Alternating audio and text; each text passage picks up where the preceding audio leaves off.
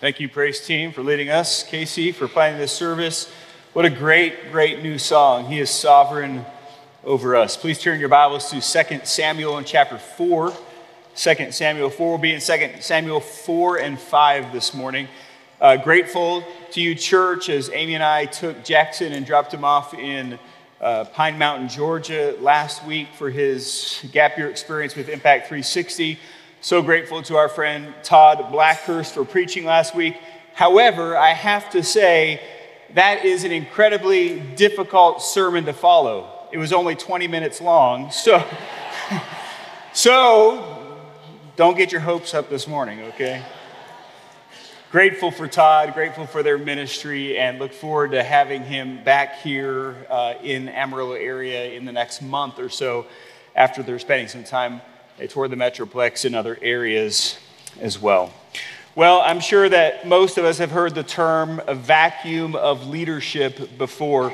It happens when there is no legitimate leader or no recognized voice influencing a group or an organization in the way that it should go. Now, sometimes a vacuum of leadership happens during a transition. During a transition from one leader to another, something kind of falls to the side and maybe other voices come up or maybe no voice comes up and then people kind of do what they choose to do. Researchers suggest that a vacuum of leadership exists. When that exists, things like low morale or lack of cooperation or divergent goals or poor direction and infighting can become common. And the negative effects of a vacuum of leadership are true across various leadership contexts. For instance, we readily associate a vacuum of leadership in corporations or in businesses, but it's not just that, right? In a corporation, if there's a vacuum of leadership, it may struggle with employee retention or productivity, or even worse, the corporation may be run into the ground. But it's not just businesses. I mean, it's also sports teams. Often, if the right voices aren't leading the charge, aren't leading the people, then the players struggle to have the same goals, or perhaps they're more concerned about their own contracts, or more concerned about their own stats than they are the success of the team. But it's not just teams, it could be churches. Without the right leadership, the church will fail in its mission of making disciples, what God has called the church to be about. Without the right leadership, the church may follow the cultural norms rather than biblical truths. Of course, it's not just churches either, it's families. Without the right leadership in families can drift apart. Children can rebel. And since the basic unit of society is the family, it's safe to say that societies suffer when the right leadership isn't in place. Now, it shouldn't surprise us that in our studies of 1 and 2 Samuel, one of the major themes that we've seen is this very theme of leadership. Now, in the previous weeks, we've seen the beginning of a transition between King Saul and King David. This morning, we're going to be seeing how, among other things, a vacuum of leadership is the impetus for David being recognized as the one rightful king of Israel. So if you will, please stand as we read together, beginning here in chapter 4, verse 1. 2 Samuel chapter 4 and verse 1. We'll read through the end of chapter 4. When Ishbosheth, son of Saul's son, heard that Abner had died at Hebron, his courage failed, and all Israel was dismayed. Now Saul's son had two men who were captains of raiding bands. The name of one was Baanah, and the name of the other was Rechab, sons of Rimmon, a man of Benjamin from Beeroth. For Beeroth also is counted part of Benjamin. The Beerothites fled to Gideon and have been sojourners there to this day. Jonathan, the son of Saul, had a son who was crippled in his feet. He was 5 years old when the news about Saul and Jonathan came to Jezreel, and his nurse took him up and fled. And as she fled in her haste, he fell and became lame, and his name was Mephibosheth. Now the sons of Rimmon, the Beerothite, Rechab and Baanah, set out, and about the heat of the day they came to the house of Ishbosheth as he was taking his noonday rest. And they came into the midst of the house as if to get wheat, and they stabbed him in the stomach. Then Rechab and Baanah, his brother, escaped. When they came into the house, as he lay on his bed in his bedroom, they struck him and put him to death and beheaded him. They took his head and went by way of the Arabah all night, and brought the head of Ishbosheth to David at Hebron. And they said to the king, "Here is the head of Ishbosheth, the son of Saul, your enemy, who sought your life. The Lord has avenged my lord, the king, this day on Saul and on his offspring." But David answered Rechab and Baanah, his brother, the sons of Rimmon the Beerothite, "As the Lord lives, who has redeemed my life out of every adversity, when one told me, 'Behold, Saul is dead,' and thought he was bringing good news, I seized him and killed him at Ziklag, which was the reward I gave him for his news. How much more, when wicked men have killed a righteous man in his own house on his bed, shall I not now require his blood at your hand and destroy you from the earth?" And David commanded his young men, and then they killed them and cut off their hands and feet and hanged them beside the pool at Hebron. And he took the head of Ishbosheth and buried it in the tomb of Abner at Hebron. Will you pray with me? Lord, give us wisdom this morning as we look to your word. We pray that as we look to this idea that leadership matters, that you would help us to recognize the roles that we play in our own lives and how we have influence over others, and that we would be men and women and boys and girls who exercise great leadership in the way that we follow you, in the way that we seek you, in the way that we point other people to Jesus Christ, who is our hope, who is our good shepherd, the good shepherd. In Jesus' name, amen. And you may be seated. Well, by way of reminder, Ishbosheth was a son of Saul. He was made king by Abner. You'll recall that Abner was the military commander of Saul's army. Abner was a powerful man. Abner had a lot to gain by keeping one of Saul's sons in power, in the kingship. And that's exactly what Abner was doing. He was pulling the strings to put Ishbosheth in power. Interesting, we don't know how much this king, Ishbosheth, knew about Abner's demise. We don't know much about Ishbosheth, actually. We don't know. He didn't play a huge role in the narrative, even if he was king of Israel for 7 or so years. According to 1 Chronicles chapter 8 and 9, Ishbosheth's name was Eshbaal, son of Baal is what that means. Most scholars believe that because the term was so closely related to pagan worship with the Canaanite family or fertility god, the Hebrew editors changed this a little bit to make it say Ishbosheth. Now, the name Ishbosheth means man of shame. This is the one who Abner put as king of Israel. And recall that Ishbosheth alienated Abner by accusing him of taking one of his late father's concubines.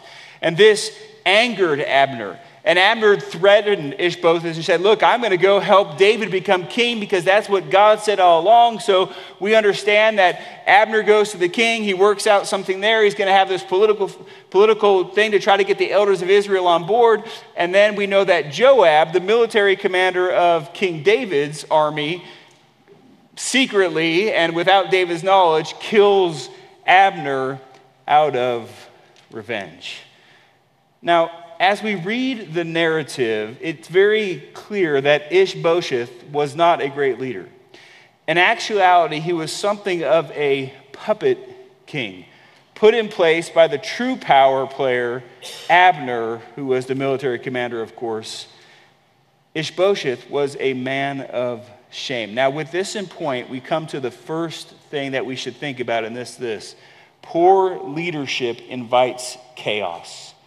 Poor leadership invites chaos. As we begin chapter 4, we learn that once Ishbosheth heard of Abner's death, his courage failed.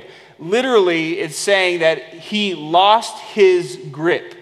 He did not understand what was going on. His morale completely left him. He was afraid. He was scared. He was filled with fear. We don't know if he knew everything that happened with Abner, how he died, and what he was up to in this thing. We just know that he was almost paralyzed with fear. And according to the narrative of 2 Samuel so far, the kings of the northern tribes, Ishbosheth, spent his time fighting David. So there was this civil war of sorts going on, but the narrators have told us that King David and his kingdom was growing in influence and growing in power, but Ishbosheth and the northern tribes, they were decreasing in influence and decreasing in power. He was not a respected king. He was a man of shame. So much so that two of his own men, captains of the raiding bands, decided to take matters into their own hands. In the vacuum of leadership created when Abner defected to David and then was killed, there was chaos. There was no direction. And I imagine Ishbosheth sitting there on his throne without a clue of knowing what to do next. Infighting led to these two wicked men assassinating their own king in his own home. Now think about that. One of the main issues with a vacuum of leadership is the fact that no one can control who will step up and fill the vacuum. No one can control whose voice is going to be the loudest voice. Think about that in terms of gardening. If you're a gardener and you like to plant flowers or vegetables or whatever it is you like to do, and there is an empty space, what's going to happen in that empty space? The weeds are going to grow. That's why we have so many work days down there in our community garden, right? Because the weeds are going to grow. Well, same thing in a vacuum of leadership. There is going to be a voice that comes up, but whose voice is it going to be? And what is that voice going to lead people to do? How is that voice going to encourage people? Is it going to be a voice that points people to Christ, that points people to our God and leads them in the right direction? Or will it be a voice that is going to help to cause even more chaos? What happens in the absence of leadership is that things turn chaotic. And most of the voices that come up are self-centered voices, desiring their own needs or their own wants to be met, not necessarily the good of everyone. And I'm not just talking about politics like we see here in the kingdom. I'm just talking about businesses. When parents even fail to love and lead their families according to God's plan, families will be affected. Families will suffer. When sports or travel or leisure or whatever becomes more important than the church, it doesn't take long for things to start kind of going a wire at home, going the wrong direction. The values of the world quickly become more appealing and more enticing when we fail to prioritize what matters most. And even in churches, when church members live in hypocrisy and are unwilling to exercise spiritual gifts or become divisive when they don't get their way, churches suffer. When friends are unwilling to speak truth in love to their friends, in difficult situations or in relationships, when people go along with the crowd rather than following Jesus Christ, when people fail to stand up for the hurting, chaos results. When there is a vacuum of leadership, when there is poor leadership, chaos results. Friends, I want to encourage you, whatever the context, whatever opportunity you have, lead by example and live in such a way that promotes truth and that promotes love. Lead in a way that honors Christ, placing value on what Jesus places value on. And you may be thinking, I get it. Well, I'm not really a leader. I mean, that's just not me. I would remind you that while you may not have a title, you have influence. Someone is watching you. Someone is looking at you. Is it your grandchildren? Is it your children? Is it your coworkers? Is it people in your social groups? Is it parents of the kids who are on your kids' sports team? Is it employees? There are people, friends, who are watching you, and you have opportunity to lead by example, to point people in the truth, in the direction that matters. But secondly, we see from this passage that wise leadership pursues justice. Wise leadership pursues justice. You notice that I skipped over verse 4 and the information about Jonathan's crippled son, Mephibosheth.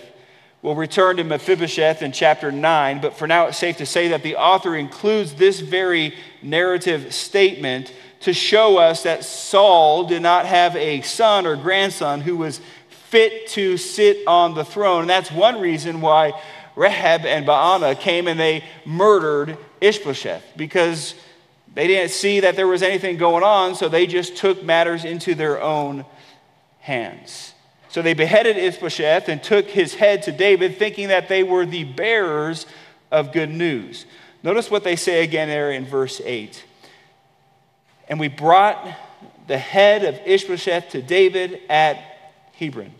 And the king said, and they said to the king, here is the head of Ishbosheth, the son of Saul, your enemy, who sought your life. The Lord has avenged my lord, the king, this day on Saul and on his offspring. What's interesting, friends, if we think through the text, is that David never sought the life of King Saul.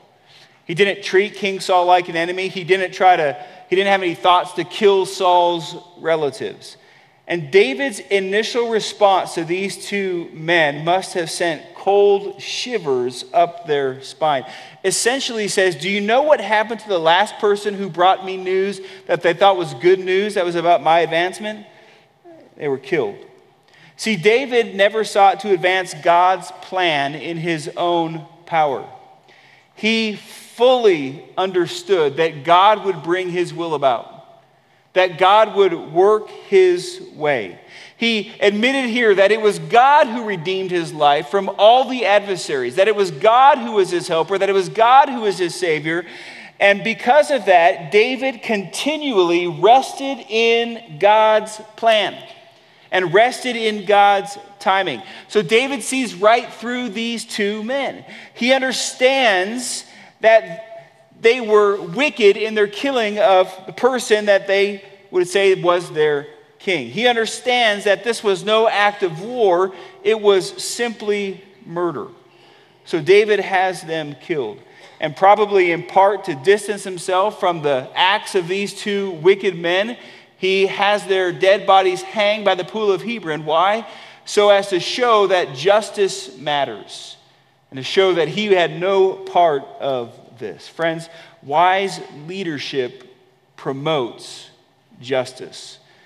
Wise leadership doesn't use theology or doesn't use the Bible to excuse sin. Isn't that kind of what the sons of Rimmon were doing here? Look what God did for you, David. Just check it out. Just see, God has brought justice to you. God has avenged you. God has done all of this for you. But David understands better. He understands that the ends don't justify the means. He understands that we can't engage God, we can't engage in sin and then give the Lord the credit. And unfortunately, it is a plague on Christianity and on followers of Christ that lots of sin has been committed in the name of theology, in the name of the Lord. Things like the Crusades, things like slavery, things like extortion and abuse, just to name a few. Commentator Dale Ralph Davis says, theology should be truth that motivates us to worship God, not a technique that enables us to justify our sinful actions. So whatever the leadership context that you find yourself in, whether it's business or whether it's church or family or a social organization, remember that wise leadership promotes justice. Wise leadership leads with compassion and love, yet it upholds truth and it acts according to truth. Wise leadership steers clear of prejudice and steers clear of favoritism and treats people according to truth. And when it comes to discipline, wise leadership seeks to implement redemptive strategies with the good of others in mind, always according to righteousness. Now next, we see that God's leader will be established. God's leader will be established. Now I want to draw out two main thoughts here. The first is that it's God who brings about his purposes, and second, it's God who is always faithful to his promises. So God always brings about his purposes. Think about the way in which the characters of 2 Samuel, 1st and 2nd Samuel, have sought to bring about a kingdom. They've sought to bring about the will, whether they thought it was God's will or their own. Think about how they've sought to bring about the kingdom. Abner and Joab sought to establish God's kingdom through war. Abner sought to establish God's kingdom through political means, right? Attempting to rally the elders of the Israelites so they would go and support David. Joab sought to establish God's kingdom through vengeance and killing Abner, who had earlier killed his own brother. Now here the sons of Rimmon seek to establish the kingdom through their treachery, through the murder of Ishbosheth. We need to know that our attempts to manipulate situations never bring about God's will. Our attempts to manipulate situations, to enact our wills, never bring about God's will. God will bring about his will in his way and in his time. What do I mean? Well, we'll think about how we work in our lives trying to bring about our wills. Business leaders, church leaders, parents, friends, etc., can be guilty of trying to work behind the scenes to push what they think is the best way forward. Some people put more confidence in their behind-the-scenes conversations than they do in prayer to the one true and living God. Some people think that if they complain loud enough or to the right people, then they'll get their way. Some church leaders think that acquiescing to the loudest critic will calm things down, and some church leaders can be tempted to just go with what is popular because it's just easier that way. Some business leaders want to doctor the books because reality doesn't look so good and they don't want that to come out. Some parents think that keeping the peace just means giving kids everything they want and not addressing the heart issues, not addressing the real issues. But friends, that never brings about the right results. And what we see from this passage is that God will establish his will in his time, and his will is for David to be king. So these two wicked men, they kill King Ishbosheth, and then they bring the head to David, and David's not happy with it. He doesn't think this is the right thing. But let's go on to chapter 5, and we'll see what happens in the aftermath of it as God is bringing about his will. Read the first 7 verses. Then all the tribes of Israel came to David at Hebron and said, "Behold, we are your bone and flesh. In times past, when Saul was king over us, it was you who led out and brought in Israel.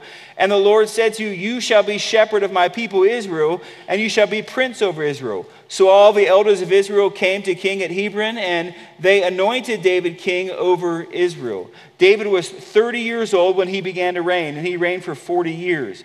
At Hebron he reigned over Judah 7 years and 6 months, and at Jerusalem he reigned over all Israel and Judah 33 years.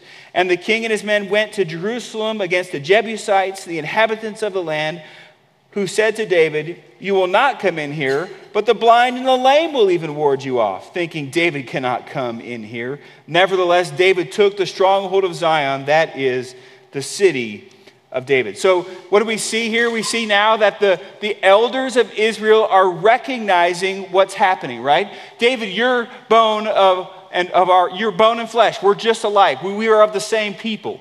And not only that, David, when we fought before, it was always you. Even as Saul was the king, you were the one who was leading Israel into battle and out of battle, and God secured the victories, and you will be my shepherd. Now, what do you think David was thinking? David was like, why didn't you recognize this 15 years ago so I didn't have to live on the run for so long, right? They're all coming together right now. They're all figuring it out right now. And now they want to throw their hat into David's kingship. The second thing we need to see here is that God keeps his promises. He had chosen David to be king some 15 years ago, and now he's bringing it about. But we also see another promise being fulfilled in this text. In chapter 5, verses 6 through 12, we see that David is taking the city of Jerusalem. This is the most important city in Israel, and it will be going forward. But back in Genesis chapter 15, God, when he's giving this covenant to Abraham, gives him or tells him that he will give him the promised land. And God specifically includes the land of the Jebusites, or Jebus, Jerusalem, in that promise. Genesis chapter 15 and verse 21. Now, when the Israelites began their conquest of the promised land under Joshua, they fought against the Jebusites. However, in Judges chapter 1 and verse 21, it's clear that the tribe of Benjamin did not drive out the Jebusites who lived in Jerusalem. So the Jebusites lived with the people of Benjamin in Jerusalem. So here's the promise fulfilled. David comes to Jerusalem and he drives out the Jebusites, who, by the way, were very arrogant. And they said, look, even the lame and the blind, they could defend this city. You had a great wall. They could defend this city against you, David. But David comes, and if we were to read there through verse 12, we would see the strategy, and they overtake the Jebusites, and this now becomes the city of David. This is Zion. This is the most holy place where God would ultimately put his name there. Friends, God will establish his leader. God establishes his will. His purposes will not be thwarted. Nothing will get in his way. Not an enemy, not time, not circumstances, not anything. God will establish his leader. God has established his leader. More on that in a minute. But finally, we see that humble leadership seeks godly counsel. Humble leadership seeks godly counsel. The rest of chapter 5 actually records two separate battles with the Philistines. Previously, Israel was occupied with what might be called this civil war between the house of Ishbosheth and the house of David. But now, a unified Israel presents a greater threat to the Philistines, so the Philistines want to attack. And what I want you to see is that David understands his dependence on the Lord.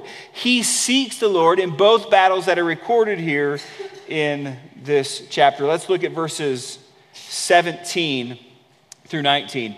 When the Philistines heard that David had been anointed king over Israel, all the Philistines went up to search for David. But David heard of it and went down to the stronghold. Now the Philistines had come and spread out in the valley of Rephaim. And David inquired of the Lord, shall I go up against the Philistines? Will you give them into my hand? And the Lord said to David, go up, for I will certainly give the Philistines into your hand. And when the Philistines came up, David sought the Lord again. That's what we see there in verse 23 and 24. And David inquired of the Lord again. And this time the Lord said, you shall not go up, but you shall go around to the rear and come up against them opposite the balsam trees. And when you hear the sound of the marching in the treetops of the balsam trees, then rouse yourself, for the Lord has gone out before you to strike down the army of the Philistines. So two different battles here. The first time David says, should I go? Yeah, go. I'm going to give them into your hands. And he goes and he does. And then the second time they come up and the Lord says, well, we're going to take a different tactic this time. This time I want you to go around the back. But when you hear the sound in the trees, and friends, this is a reference to the Lord fighting the battle for them, then you are to go. Then what is David doing? He's showing that he's humbly depending on the Lord. He's seeking the counsel of the Lord. He's not taking matters into his own hands. And friends, humble leadership will always seek godly counsel. Humble leaders understand that they don't see everything clearly. Humble leaders understand that they need help. Humble leaders understand that they are not the primary force behind accomplishing the will. No, they understand that they need God's direction. They need the input from other people who are seeking the Lord. They need to humble themselves and allow the Lord to lead them. Friends, the fact that we are invited to a relationship with God, to pray and to seek him, makes all the difference. It is the fool who does not seek the Lord. It is the fool who does not seek out godly counsel. In our decision making, no matter how small or how big, may we be people who are humble and who seek the Lord, who bounce off ideas from other people. Whether we're talking about business, ministry, parenting, or anything else, humble leaders seek godly counsel. What keeps us from that? Pride. Thinking that we know. Thinking that we're better. Thinking that we're beyond the input, maybe the rebuke at times from other people. Thinking that our way is best. No, whatever the context, friends, may we be people who seek godly counsel. That's what humble leaders do. Now, let's just be honest. The focus of the text is King David. But we need to recall that King David is not the ultimate king or even the primary example of leadership. David is a pointer to the ultimate king, to King Jesus. And when we consider the elders of Israel, what they said to David in chapter 5, verse 1 and 2 there, we see that we are actually looking at someone who is greater and better, King Jesus. The one who is like us, who is bone and flesh, who became one of us. As the author of Hebrews writes in Hebrews chapter 2, since therefore the children share in flesh and blood, he himself likewise partook of the same things, that through death he might destroy the one who has the power of death, that is, the devil, and deliver all those who through fear of death were subject to lifelong slavery.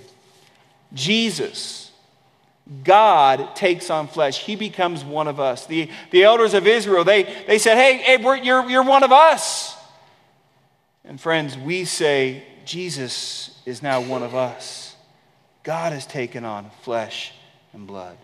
He has humbled himself. And beyond that, just as the elders of Israel credited David to be their military leader, the one who would lead them out and bring them back into battle, it is Jesus who is the victor. It is Jesus who has defeated sin and death in his perfect life, in his submission to the will of the Father, in his substitutionary death, and his resurrection from the dead.